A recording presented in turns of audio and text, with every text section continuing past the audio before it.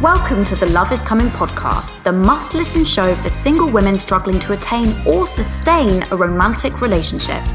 I'm your host, Persia Lawson, author, speaker, and according to the Times magazine, one of the UK's most successful love coaches.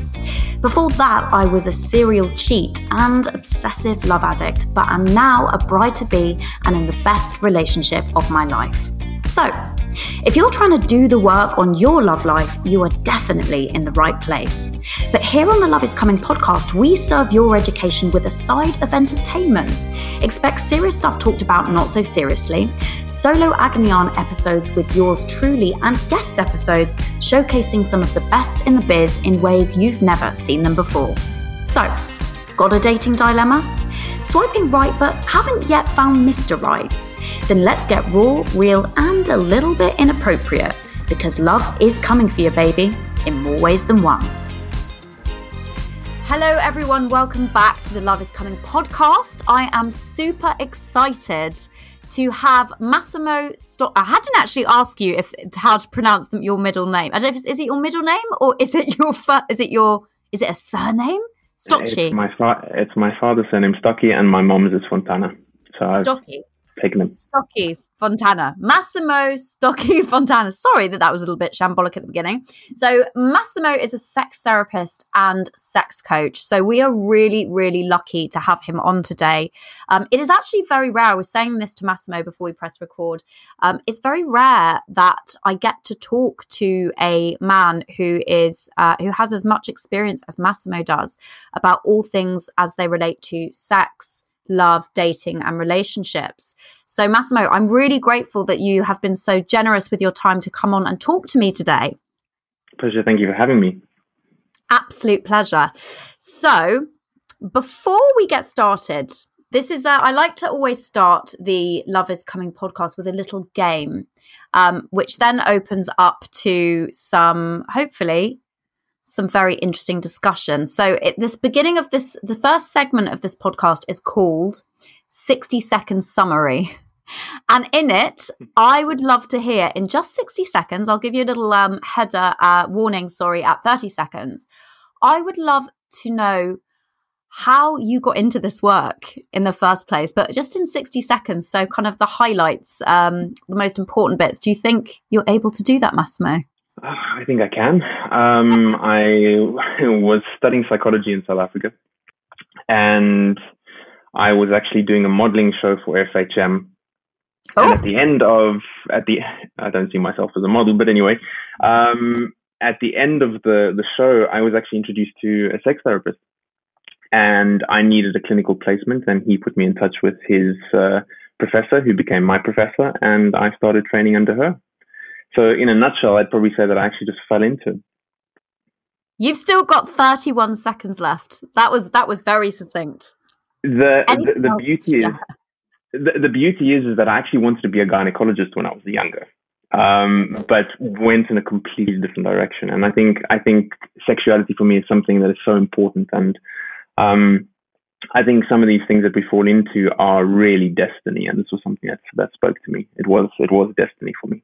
Do you know what? I totally relate. You know, we were kind of talking about how we got into this a little bit at the beginning before we hit record. And, you know, for me, I was sharing that I got into this work because, my parents struggled with a drug addiction. And as a result, as I got a little bit older, the way that I coped with that was really through addiction to boys and attention. It's weird because whilst I have attended many and worked the program of Sex and Love Addicts Anonymous, and whilst I slept around and cheated and all of that behavior, I still didn't really identify as a sex addict because it wasn't ever the sex that I was that bothered by. It was I wanted to feel loved and I wanted the attention. And I feel like this is not something that is really discussed all that much. Particularly sex addiction in women. I remember when I first went to my first sex and love addiction meeting, it was me and two men who were just talking about their addiction to porn. And it was a really horrible experience. But I'm seeing this more and more with my clients, not habit so much, but the behavior of women who are not feeling good about themselves, not feeling empowered, and act out really, really self-destructively in their love life. So before we go any further, I'd love it if you could just speak into that a little bit. I'm interested in your thoughts or your experience around that.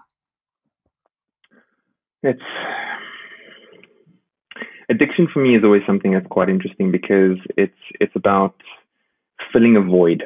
And we haven't yet learned how to self-soothe enough and actually see that we have a hand that can soothe all of these different things.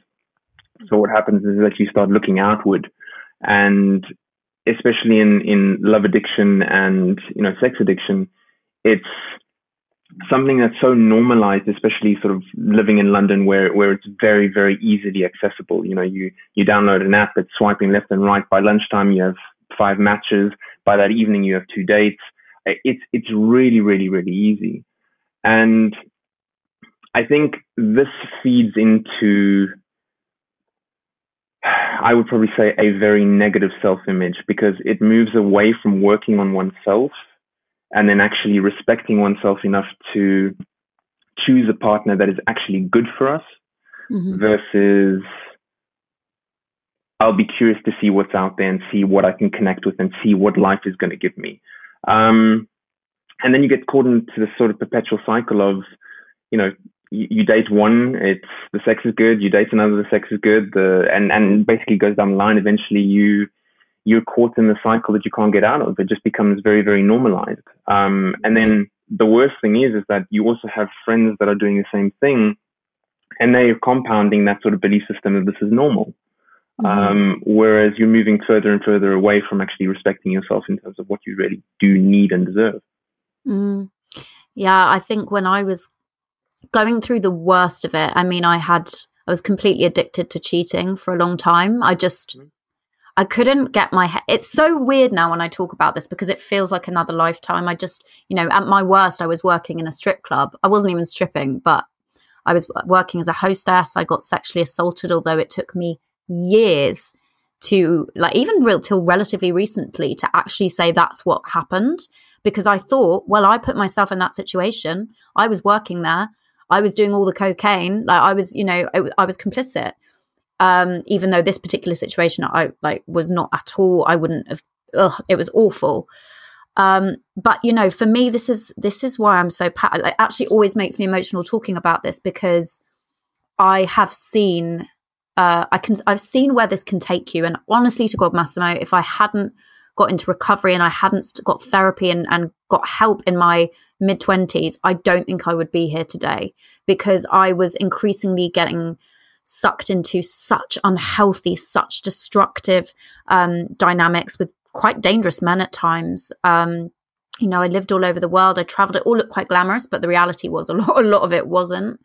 And I was so lost. And there's something, we are so, and I would love to hear your thoughts on this, but I was an actress, so I was completely sucked into the lie that we see in the media so much about romance and drama and chaos and excitement.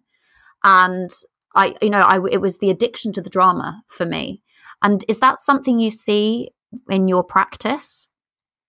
All the time. I mean, this is in particular with women, ironically, that it's in specific women who haven't reached that point of self-actualization and realizing their worth, and then they're constantly in the cycle of chasing men to acknowledge them and actually make them feel like they exist. And the problem with this is that they have to get to a point where quite literally this guy has to turn around to them and say to them, I want nothing to do with you, before they're actually able to move away from something like that. And like you said, it's very scary where we start putting ourselves in difficult situations that, and you basically take that on board as though it was your choice. You assume full responsibility for something like that. But me as a man, I hear that as, hey, hold on a second. In part, it was your responsibility. But in part, I think it's the other man's responsibility too, because that's just not okay. Anything like that is not okay. You can be experimenting, and we have the luxury of experimenting with our sexuality and going out and exploring and doing all these wonderful things. But respect and care for human beings needs to be a theme that everyone adopts. Yeah, it's not good enough that we do these things to other people. And I think this is something when I work with men. It's particularly working on the sort of concept of being conscious, being awake to how every single one of your choices impacts somebody else. And you're living in a major city. What's the one thing that people avoid is responsibility. Oh my God, so true. It's so ironic, isn't it, when you think of like the big careers and the amount of money that's in a big city like London. And so there is a lot of responsibility, but I feel like, in fact, we were talking about, I've just recently come out as a work addict, and that's something I'm now in recovery for. And I mean, I'm really proud of myself, and it's interesting because that, just as a side note, that one's a hard one because society glorifies it, and I've glorified it and been like worn it as a badge, whereas the other ones are more like got to hide that. But maybe there's something in there of that, being so responsible and working so hard. It's like need to let off steam, and that's why you see all, a lot of the guys in the city would go out on the weekend and get, well, even in the week sometimes, which I never understood because they had to get up crack of dawn, but just like going completely crazy. And I was in those clubs like on a Monday and a Tuesday back in the day, right alongside them going completely mental. And so I think it's an interesting point you talk about there about responsibility. Now, what I teach the women who work with me is you need to take responsibility for how you are showing up, because when you do that, then, and you don't, so much of the time women do not communicate, that is not acceptable to me. This is my standard. This is my boundary. This is how I desire to be treated, because they're so terrified that if they do, the man will reject them. And what I see so much of the time with men is that they are terrified to say to the woman what you said a few moments ago, basically, this is not going to happen with us. I'm not interested in you. It's the hot and cold behavior. And this is a question I know I get all the time from the women in my program. Why do men blow hot and cold? Why can't they just be clear? Why do they ghost? I think you've hit it on the head there. I think it's down to, ironically, the boundary of the woman. Because if I explain it from a position of how I met my partner, as an example, I came to visit my best friend in Spain. We went out the one evening. It was a year of celibacy for me. And the sort of internal reflection for myself was, just before we went out, was, you know what, I'm so happy being alone. I'm super happy being with myself, and I'd reached a point of really, really, really surrendering to who I was. I'd done all the work. Go out. Ironically, this girl comes up to my friend and myself, and she looks at me and she says to me, my friend is just recently divorced. Would you like to sleep with her this evening? Interesting thing to lead with. and I kind of looked at this girl and I said to her, with all due respect, thank you very much for the offer, but no, it's just not my thing. And anyway, so she chatted to us a little bit longer, and then she went off. And I saw this girl walking in with a group of 4 of her friends. And I say strategically, I put my jacket on one of the speakers. So that was the only place I could find. And I looked at her, made eyes. There was something going on there. Just couldn't keep my eyes off of her. And can I just check? Is this the divorced woman, or is this a different woman? No, this is a completely different woman. Okay. Divorced woman. I'm pretty sure got laid that evening, but it wasn't by me. And I looked at this girl and I sort of gestured to call her over. So I kind of did with a finger like that to call her over. And the look of shock on her face was almost like disgust. And she said, no, hold on a second. You come here. I saw that as an invitation, which was great. I went there and I introduced myself. Couldn't speak a word of Spanish at that point. And that was it, 3 years later. Wow. And here you are living in Spain in lockdown with her. Indeed. And I mean, the reason why I bring that up is because there was such a sense of respect that she carried within herself. Yeah. I knew from the minute speaking with her, there was going to be no kissing that evening.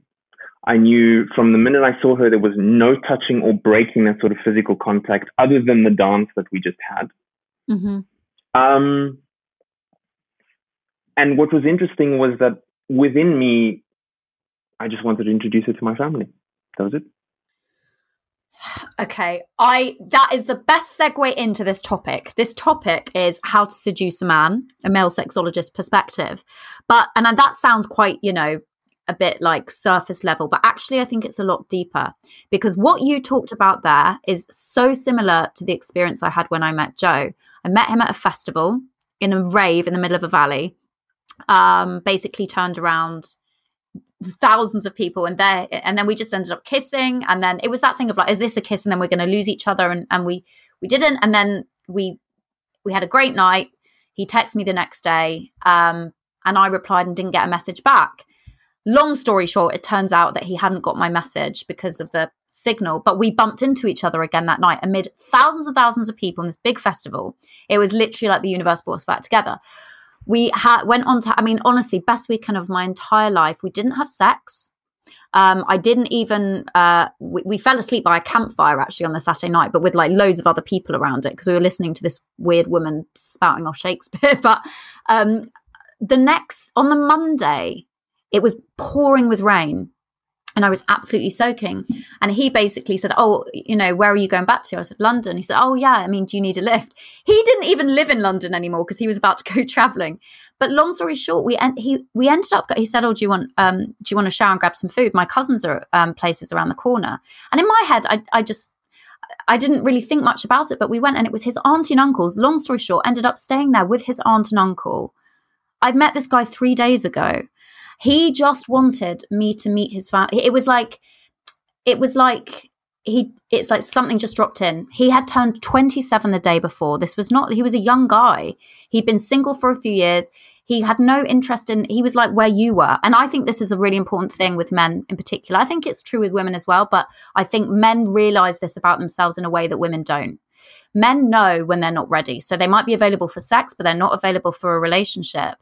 And it was just like he saw me and it was like, yep. And it was really simple and easy. And so I always say to women, it's like, you cannot make a man fall in love with you. You cannot make him want to do all those things. What are your thoughts on this? Speaking from the readiness of a man, that position, I think for me, there was always the romanticized side of me that wanted to be in a relationship, wanted to have depth, wanted to have all these wonderful things. But career, other priorities, all these things took precedence over something like that. So it's like, if I'm very honest with myself, the 20% that I was actually giving to my ex-partners, yes, maybe in their mind, they saw it as 100% and they were experiencing loveliness on that path. But I knew deep down inside that I wasn't giving 100%. And I think this is something that I flag up in most of the women that I work with. They're accepting something that they know deep down inside that isn't enough. And I always kind of ask someone that question, but you're accepting something that you know deep down is not enough. Why are you doing this? And there's a sort of phrase that I always like to use within myself is, you attract where you are in life. Yes. And this for me is like, when I was doing all the work on myself, I guess it's kind of looking at it as the scales of consciousness. So you're trying to sort of really elevate yourself up to a particular point of at least being at peace with yourself.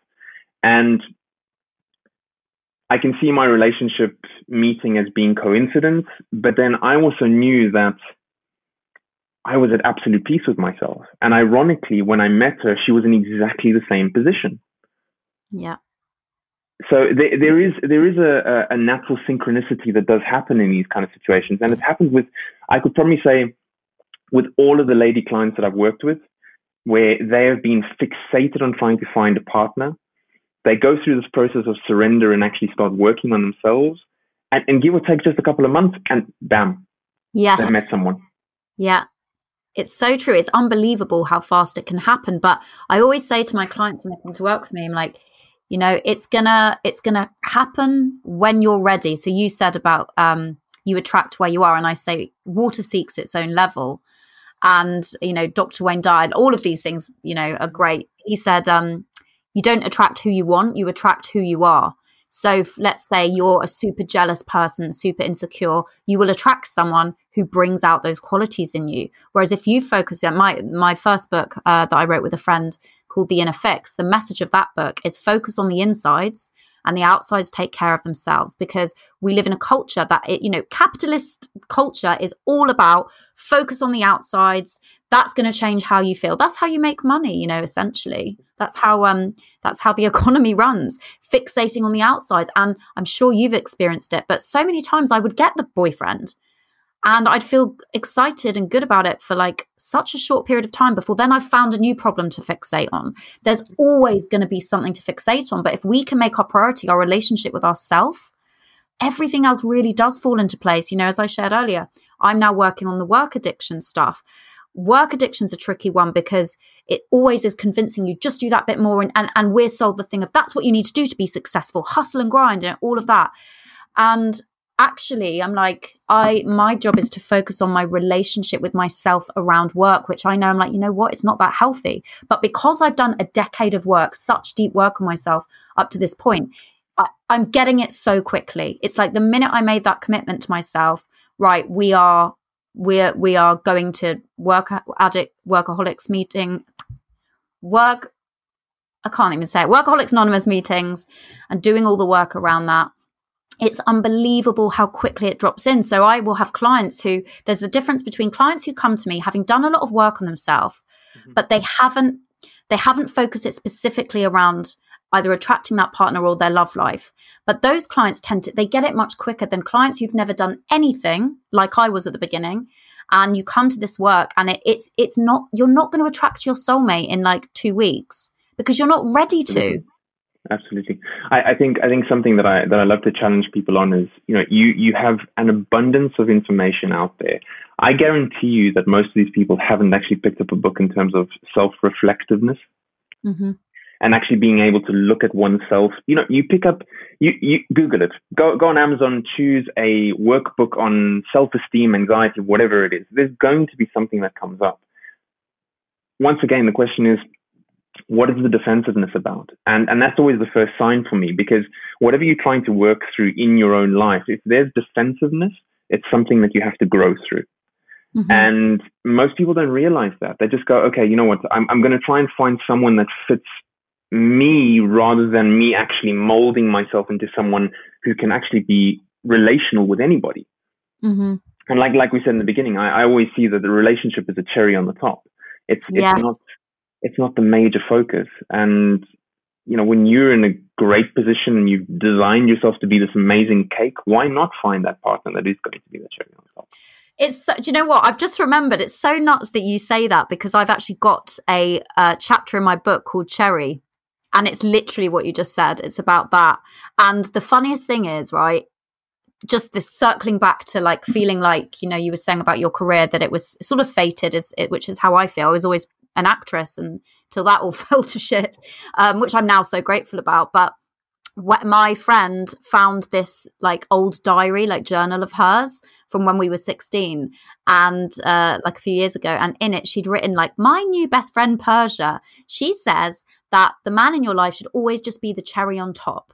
And like, I don't even know, I must have read it somewhere, because I was like, that is not how I was living my life until my mid-20s. But obviously there was something in there. And probably because by that point, my parents were out of rehab. And so the sort of my mid-teenage years, I remember particularly we had a lot of self-help books. My mum was going off to therapy a lot. Like that, I was kind of part of that world. But I think I needed to do the rebellious thing and like go off and do my own, like reject it.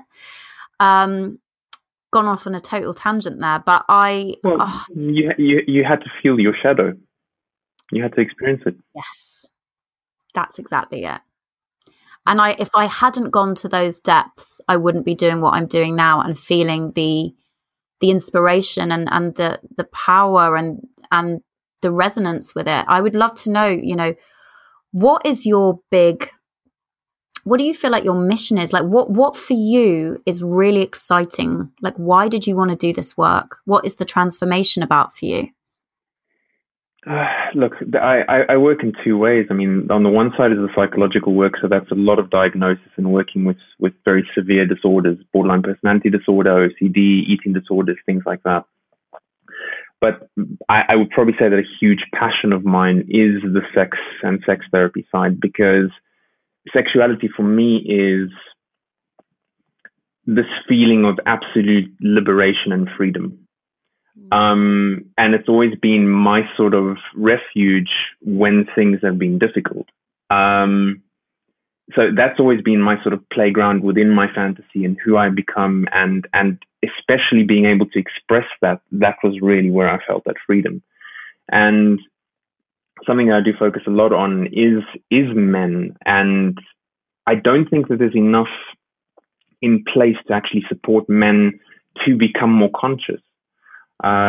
You can really open up that door to say, okay, become a conscious lover, become a conscious partner, become a conscious just in your ability to navigate a relationship. And I guess the desperation in me when I was growing up was to have that male role model that'll go, you know what, this is what you need to do. I never found it. I was very lucky in life that it sort of came at various points. Men did come through my life at various points and sort of give me these little snippets of information. But I was desperate to go to therapy. And then eventually when I started studying psychology, I was in therapy for 6 years. Once again, I had a choice and said to myself, okay, is this going to just be part of my course and I just talk about the sunshine and rainbows? Or is this actually going to be something that I need to do the work on? Mm-hmm. And that's where I did the work. I mean, I had 3 therapists. The last one obliterated me because that was the first question I actually asked her. I said to her, I want you to challenge me and all of my bullshit. Mm-hmm. And she did that. Mm-hmm. I just think people going into this, into this work and self-reflectiveness and things like that, there's a massive fear response of the unknown. And I think that's very sad, because there are amazing professionals out there that will help you on this journey, that there's nothing to do with shame or guilt or any of these other feelings, but you need to do the work. Yeah, no one can do it for you. That's what I always say to my clients. I can't do it for you. I can support you. I'm here for you. So one thing that I get asked all the time by my clients, so they're doing the work or they've finished the program, and they go, where are all the men doing the work? Why are they not here? Like, what's it going on? Like, why am I busting my balls and working so hard? And, for what they're seeing still, is that there are not men who are doing nowhere near the same number of men who are taking it as seriously at all, or even aware that they have to do this work. What's that about? But I think there's something quite interesting in the statement as well. If someone says that statement to me, I've done all the work, there's still a little bit of an ego response there, that it's like, well, hold on a second. What are you doing this for? Are you doing this for to get the guy, or are you actually doing this for yourself 110%?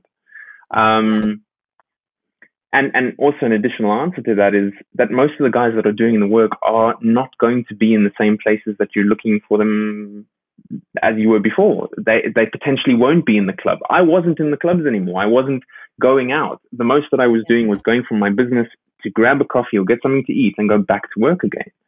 Mm-hmm. I think, being that the title is about seduction as well, we have to also learn to become opportunists. Because when you are grabbing the coffee and you do see the guy staring at you and he doesn't make the move, are you bold enough to actually make that move? Bring that presence to the table. And this is where I think the second you are hyper aware of your surroundings, you'll see the men that are there. Okay, because so I definitely want to dig into that more, because I think, and I would even say this for myself, it's like, oh no, it's, the man to make the move. But as I believe that, so when I've interviewed men before, it's been one of the things that is in common all the time is that a man's biggest fear is being rejected / humiliated by a woman. And all of them, like all of us have been rejected at some point, but typical thing of where you're in the club with your mates, guy comes over to you, hits on you, and, you know, and I've done it in front of friends, been like, oh God, no, like, you know, like years ago, but I've never thought about how humiliating that would be because my head's going, oh, you creep. But I'm like, it's just because I wasn't attracted to him. If he was super hot and charming, I would have responded completely differently. So I believe that it is important to make it, if you are interested in a guy, say you're, you know, at a coffee shop. This is so uncomfortable, by the way, for British people. We're like, what?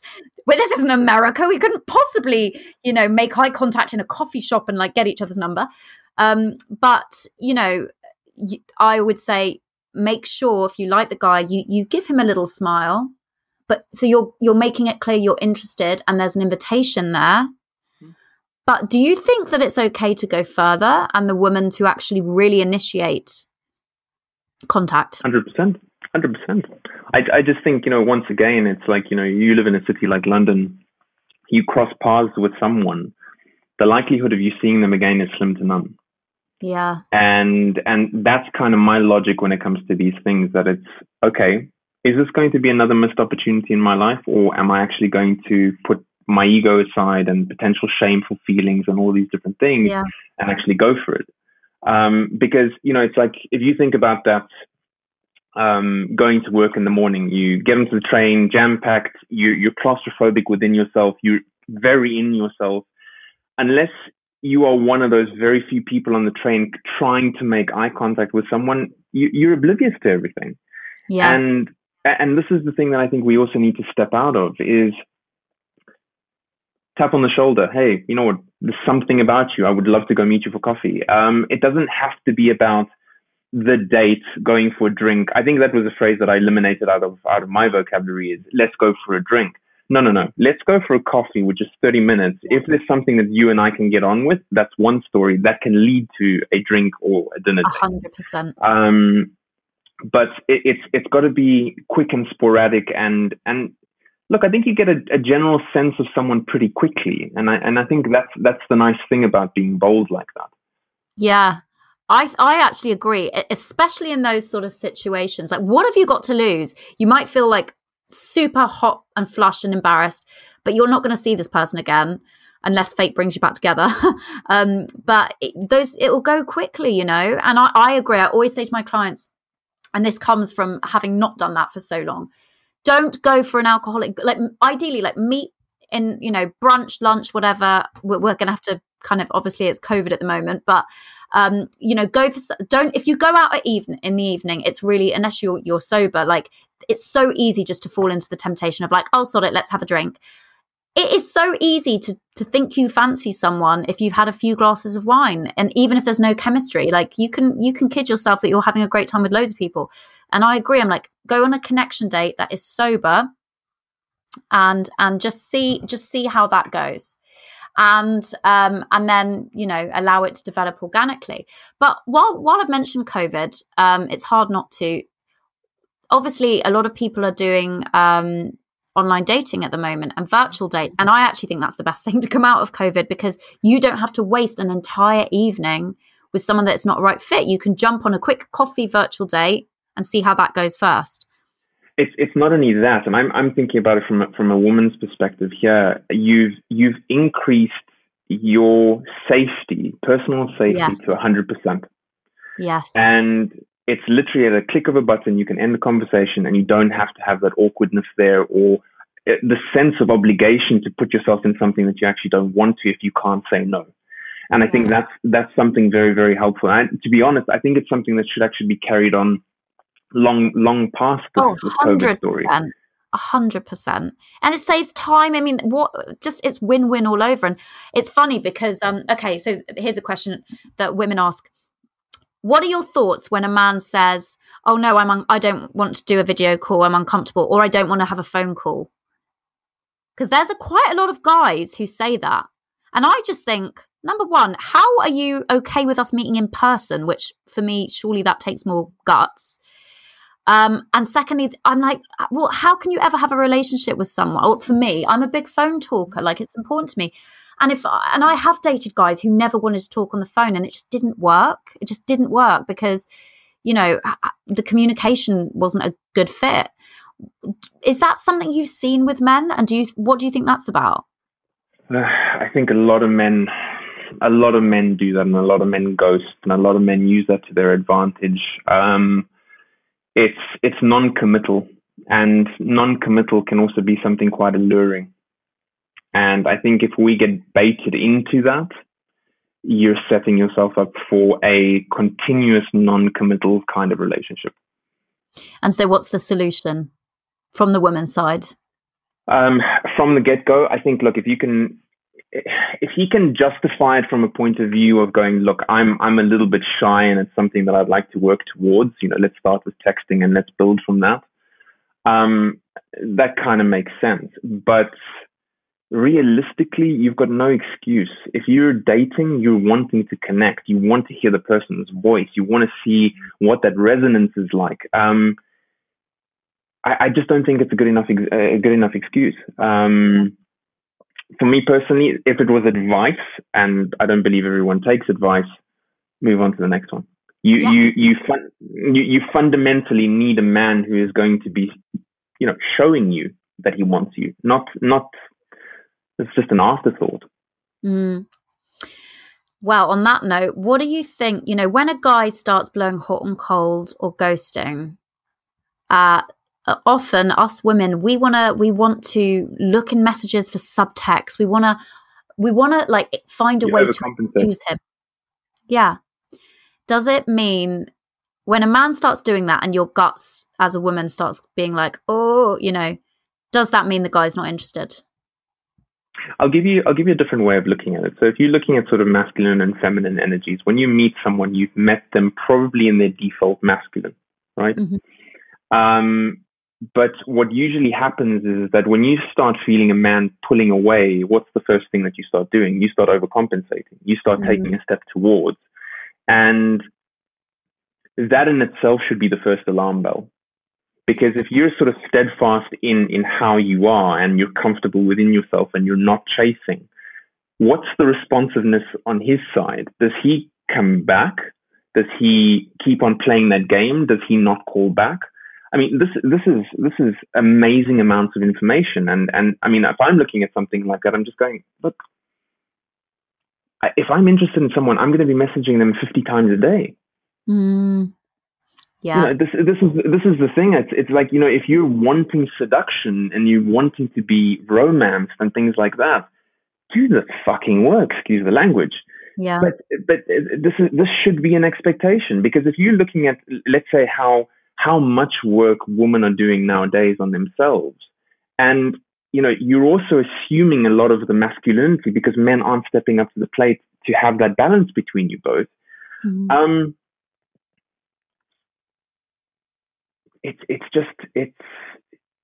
You should be comfortable in yourself enough. And you see something like that, if a guy's not stepping up to the plate and actually wanting to do the work and show you who he is, and yes, there is the expectation that he should be showing his vulnerability. Not saying that he should be crying his eyes out every 2 minutes, but there should be some depth to him. At least it's a case of him working on himself to try and show something like that.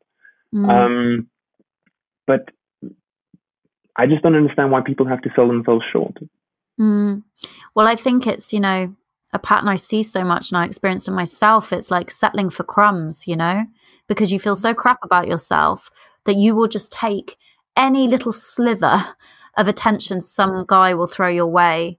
And of course, it's never enough, because until you really love yourself wholeheartedly and respect yourself wholeheartedly, whatever anyone gives you, it will never be enough. And, self-love, I think it gets bandied around a lot now, and it can sort of lose all meaning.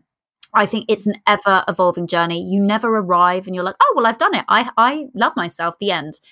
I am someone who, when it comes to romance, by the time I attracted Joe, I knew my worth. I knew my boundaries, had done all of that work. The next amount of work with kind of in relation to self-love was how hard I found committing, because I wasn't using my old addiction of cheating to kind of avoid love, because love was so terrifying for me, and I didn't understand it because of what I'd grown up with. And I always say this to clients, it's like, we all had shit in our childhood to a lesser or greater extent. If it wasn't your family, maybe you were bullied. Maybe you had what women know, like your best friend who stabs you in the back, and it's like hot, cold, hot, cold. And even though it's not a romantic relationship, it gets you used to, you associate love as being unreliable, as you can't trust it. So that's going to carry out into your romantic life as well. That gets conditioned, and I think the question that most people should ask themselves is, how do you out condition all of this behavior and this thinking pattern? And this sort of comes back to this idea of self-image, because if you're going to map it out and you actually quite strictly write it down, what is the self-image that you want to carry within yourself? Is it confidence? Is it a sense of freedom? Is it X, Y, and Z? It doesn't matter what it is. What are you doing about it, number one, to actually find the experiential situation to match that thinking process? Because it's going to be counterproductive if you create this new persona, this new self-image for yourself, and are still going back to the past and all past behaviors and thinking. Mm-hmm. You're still reinforcing that way of how you were in the past. Mm-hmm. So it's there's the practical side, but then there's also very much the experiential side. And one thing that I think a lot of people aren't used to now is healthy. Yeah. Everything is so polarized. It's, you think about stimulus as an example, and I mean, don't take me wrong, I loved dating. I think dating was probably the most exciting part, even after getting to know the person. It was that immediate charge of chemistry that's there, and you're testing and you're pulling and you're playing, and it's a beautiful dance that you create with that person. And but then, at the back of my mind, who I was at that particular point wasn't someone that I could have brought to the table 110%. Mm-hmm.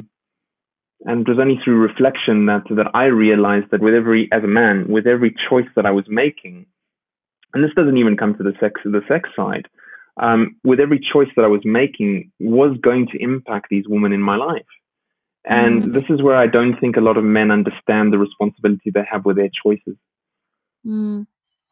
And I think such a significant, it feels like we can't have this conversation without talking about the big difference between men and women when it comes to particularly 30s and early 40s, is that women, biological clock, and even women like me who are, so sort of like, I've had so many fears around the idea of having kids, but there is, again, I get emotional when I talk about it, but there is something in me that goes, I think that is meant for me. And I've still got a lot of work, and I think this work addiction stuff is a big part of it, because guaranteed that is something I will run away into, and I have done, because it's, did so much work on the love addiction stuff and feel really in a good place with that. And then something else will pop up, that's kind of how things go. But I digress. So many women come to me in their 30s or even, early 40s, and I'm desperate for a child.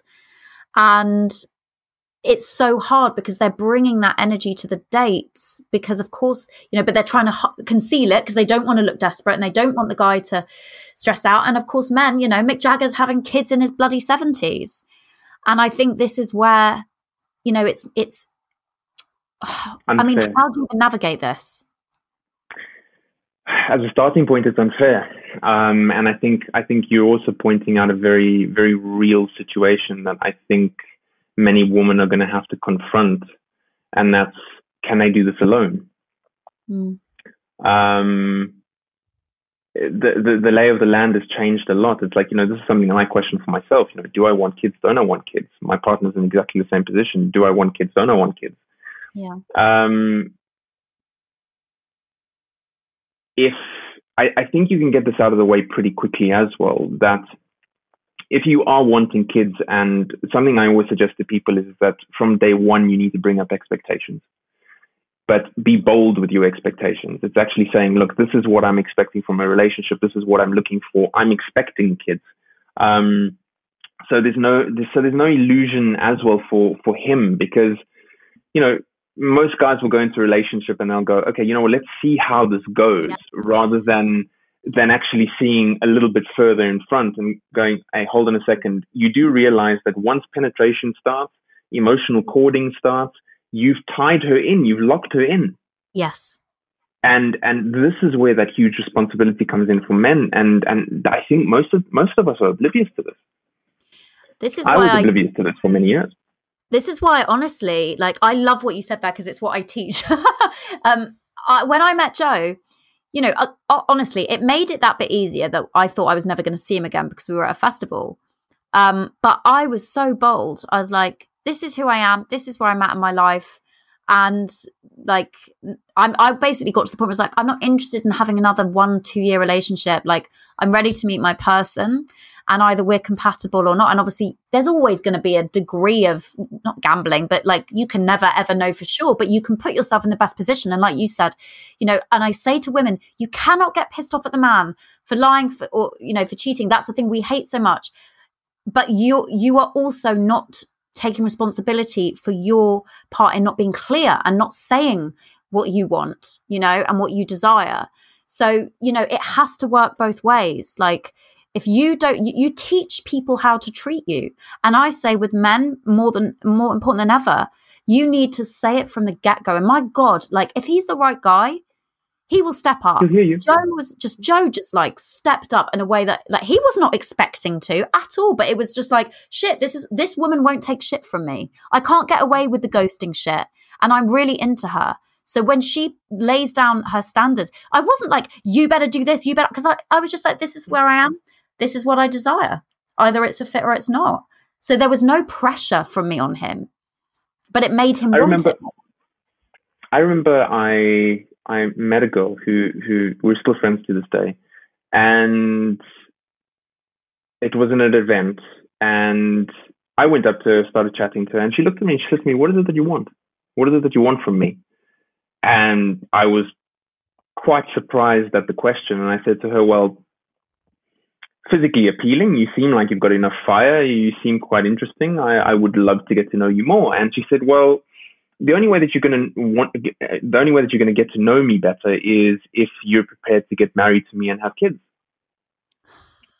And I kind of looked at this and I said, "Okay, all right, hold on a second. So that is the only possibility that I have to overcome to actually get to know you better?" And I said, "All right, fine. I will treat this, that I will work towards this as though we are going to get married, as though we are going to be a solid couple for the rest of our lives." And what was interesting, it was a choice I made in myself in terms of commitment, in terms of actually really immersing myself in that relationship. And that was quite an interesting breath of fresh air for me, because she challenged my perspective on how I should be approaching her and the relationship. Mm. And, you know, something I've written about quite often is this idea that men are porous. We are so influenced by the feminine. And that was it.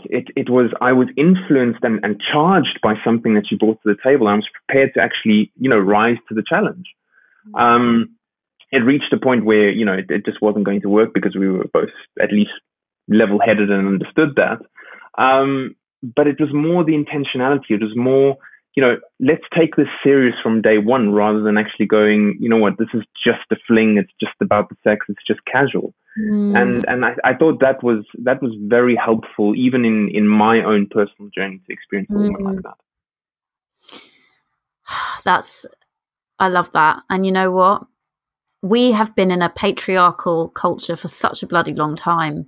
And I feel that when it comes to, like you've said, men are behind women in terms of I mean, what word would you use? Working on themselves, certainly working on their love lives. Would you say that? I would say, in terms of our evolution, we are greatly behind. I think it's still a small population of the majority of men that are unevolved. We still use the same bullshit. I mean, look, I guarantee you that every single one of your lady clients going on a dating website will experience at least let's give them the benefit of the doubt. 50% of men who are still using the same bullshit pickup lines, pickup tactics, ghosting, presenting something that they're not, inauthenticity, all these different things, and it's very much there. But this is the thing that I think also women should really recognize, is that the feminine is so powerful. Yes, and it is. I don't want this to sound vulgar, but let me explain it a different way. Have you ever heard of the what is it? It's the Lysistrata. It's basically a play about I think it was the Mesopotamian War, where the men were fighting all the time, and this one woman basically stood up and said, "What we're going to do is stop giving men sex," and the war stopped. Wow. Now, I'm not doing it enough justice by explaining the ins and outs of that, but that's the thing that sticks in my mind, is that your yoni has got the most power that you don't actually realize. And you can influence men, and you can help men change, that it doesn't have to be about this whole feminist hard movement about squashing men. But actually you can really assist them in adjusting themselves to become something entirely different and very evolved. But and men become inspired by that. I mean, certainly, of course, it's not always a fit, but that's what I've seen, is when I'm in my power, not performative, because I knew how to do that. I was an actress. I knew how to, play hard to get. My friend Fleur always says, don't play hard to get, be hard to get. And I really, and what that means is respect yourself, know your worth, don't take any shit, set out your expectations of boundaries from the beginning. But I really see that it's going to be the women. I don't want to say teaching the men, because I don't think that's particularly sexy. Inspiring the men. And how do you inspire the men to step up? Like Joe, let's put it this way. Joe, when we met, and 2 weeks later he went to Bali for 6 weeks with his guy friends. That had been planned for ages. And because he knew I was into meditation, all the stuff, like he was sending pictures. Oh yeah, I went to the yoga barn and I did this and I did this. And, he wouldn't have done that before. He's always been a hippie, but he wasn't actually going to go and show up for that sort of stuff. And, he went sober for the second half of the trip, and, he was doing yoga, all of that sort of thing. And I knew he was trying to impress me, but I was like, now that for me, that actually impresses me, because you're taking an interest in what's important to me. And he wasn't just doing it. Like he genuinely cared, and he was genuinely interested. And I think that's it. Like when a man is into you, he will step up and he will show up. But until you get to the place in yourself where you just know your worth, and you don't need to manipulate, you don't need to maneuver, you don't need to force it. You just know, this is me, this is what I have, this is what I desire. Then the right guy, like the guys who aren't available for that, they will just disappear, and the guys who are will step forward. I think there's also something that often comes up, and it's this idea of women being incredibly successful, squashing their success down. And this is something that I find very interesting, because does this say something about them? And they don't know how to inspire men? Because if I look at a woman and see the successes that she's constantly putting herself in and achieving, that's something it's incredibly inspiring. I see the feminine at work there, and that's that sort of energy that I can use for myself and go, I love my partner doing that so much, that inspires me, that I can take that energy and apply it to something else. Mm-hmm. That's really, if you're thinking about sex transmutation, that's something that you can steer and become hyper successful yourself. I just don't think women should squash themselves down. It's you're selling yourself short. Yeah. And a lot of the time I've had women, I've coached some crazily successful women, and a lot of them will say the same thing. Men are intimidated by me. And actually, I think that is a story that one can tell themselves, because for so many different reasons, because it gives you a reason, and it's a reason that's almost can make you feel quite not smug, but you know what I mean. They're intimidated by me, and actually, I think that says more about like you're connected to the masculine idea of success there, and that might be the case sometimes, but it's not always the case. I think women. Women having autonomy and freedom and power to make our own money and control our lives and own property, it's so new. We have not had long to get used to it, whereas men have had thousands of years to get used to patriarchy and to them being in charge. So I think that we are really in a place, women, of like how to balance the masculine and feminine energies within ourselves before we can ever hope to do it in the romantic relationship. And that really is one, again, coming back to the work addiction thing, because that's so for me about the masculine energy, doing, success, go. And I'm like, my power is in actually the stillness and the space. And that seems so counterintuitive, in the same way that I think, some of the best dates I've ever been on it's not all the conversation, it's in the silences. Like, can you be enough in your power that, bringing it back to seduction, that you don't need to fill every space, something that I've always found hard as someone who's got a big, speaks a lot very fast. But when I'm in the right dynamic, I know when to shut the fuck up. And I think that, whether that's in a specific date or just in an exchange, so many times us women, we like the man seems to have disappeared. So we then will bombard with text. I actually had a client who called her ex-boyfriend when she was drunk 187 times. I mean, it's crazy. But this can happen, women like really just doing all of the communication. What are your thoughts, bringing it back to seduction? What do you / men find, like, what is powerful when it comes to a woman being seductive and what is not? I think when a woman is completely in a feminine... Okay, let me backtrack a little bit here. If men don't convince themselves that the emotional potential torrents that a woman shows is attractive, they will always see it as repulsive. And you cannot, as a man, expect a woman to be devoid of emotion. Mm. It just doesn't make sense. A woman, femininity is emotion. And this is one of the I think, the most difficult things that men find. They find it very hard to navigate this because, I mean, look, even if I see my partner losing her shit, there's still that part of me deep down inside that goes, oh my God, I just want to get the hell out of here. Whereas the other side of me, the conscious side, says to me, no, be present, do not move. Because if you are immovable in the situation, it is going to diffuse. And then there's going to be that moment where you can communicate. And then there's going to be that moment where it becomes intimate again and soft. And that's where you can steer it somewhere else. So the man is always, in my opinion, the one that holds that emotion. Mm. Not control, not contain, not put a lid on or anything like that. It's just being present with something like that. And I think it's also, for women, this is advice to them, being mindful of when to stop that.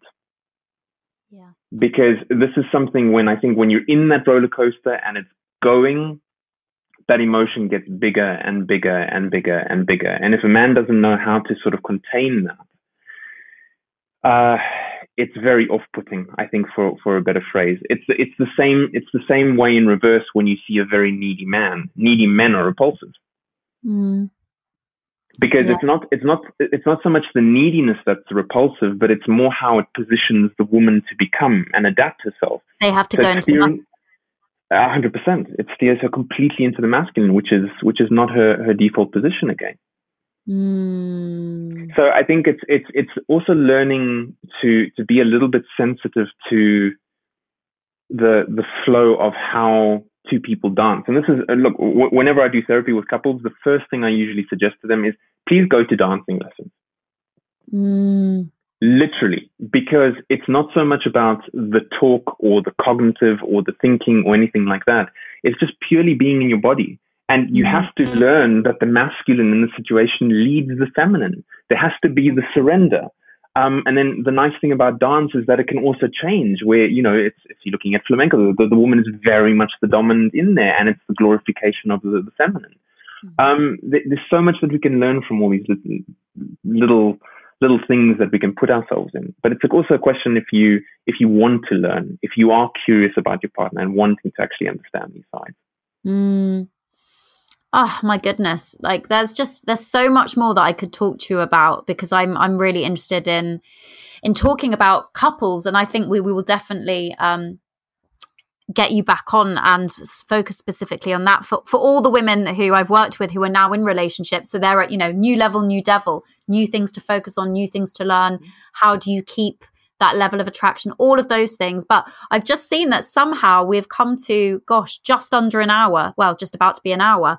So we're going to have to start wrapping up. But I would love to know, well, I know everyone listening would love to know where they can find you. I know you've got lots of great resources online. I mean, the simplest for me is just my website, massimo.love, and my Instagram. I write a lot, so I hope a lot of it resonates. I had very good news today that my writing made a couple have a better sexual relationship because they'd been literally celibate for the last year and a half.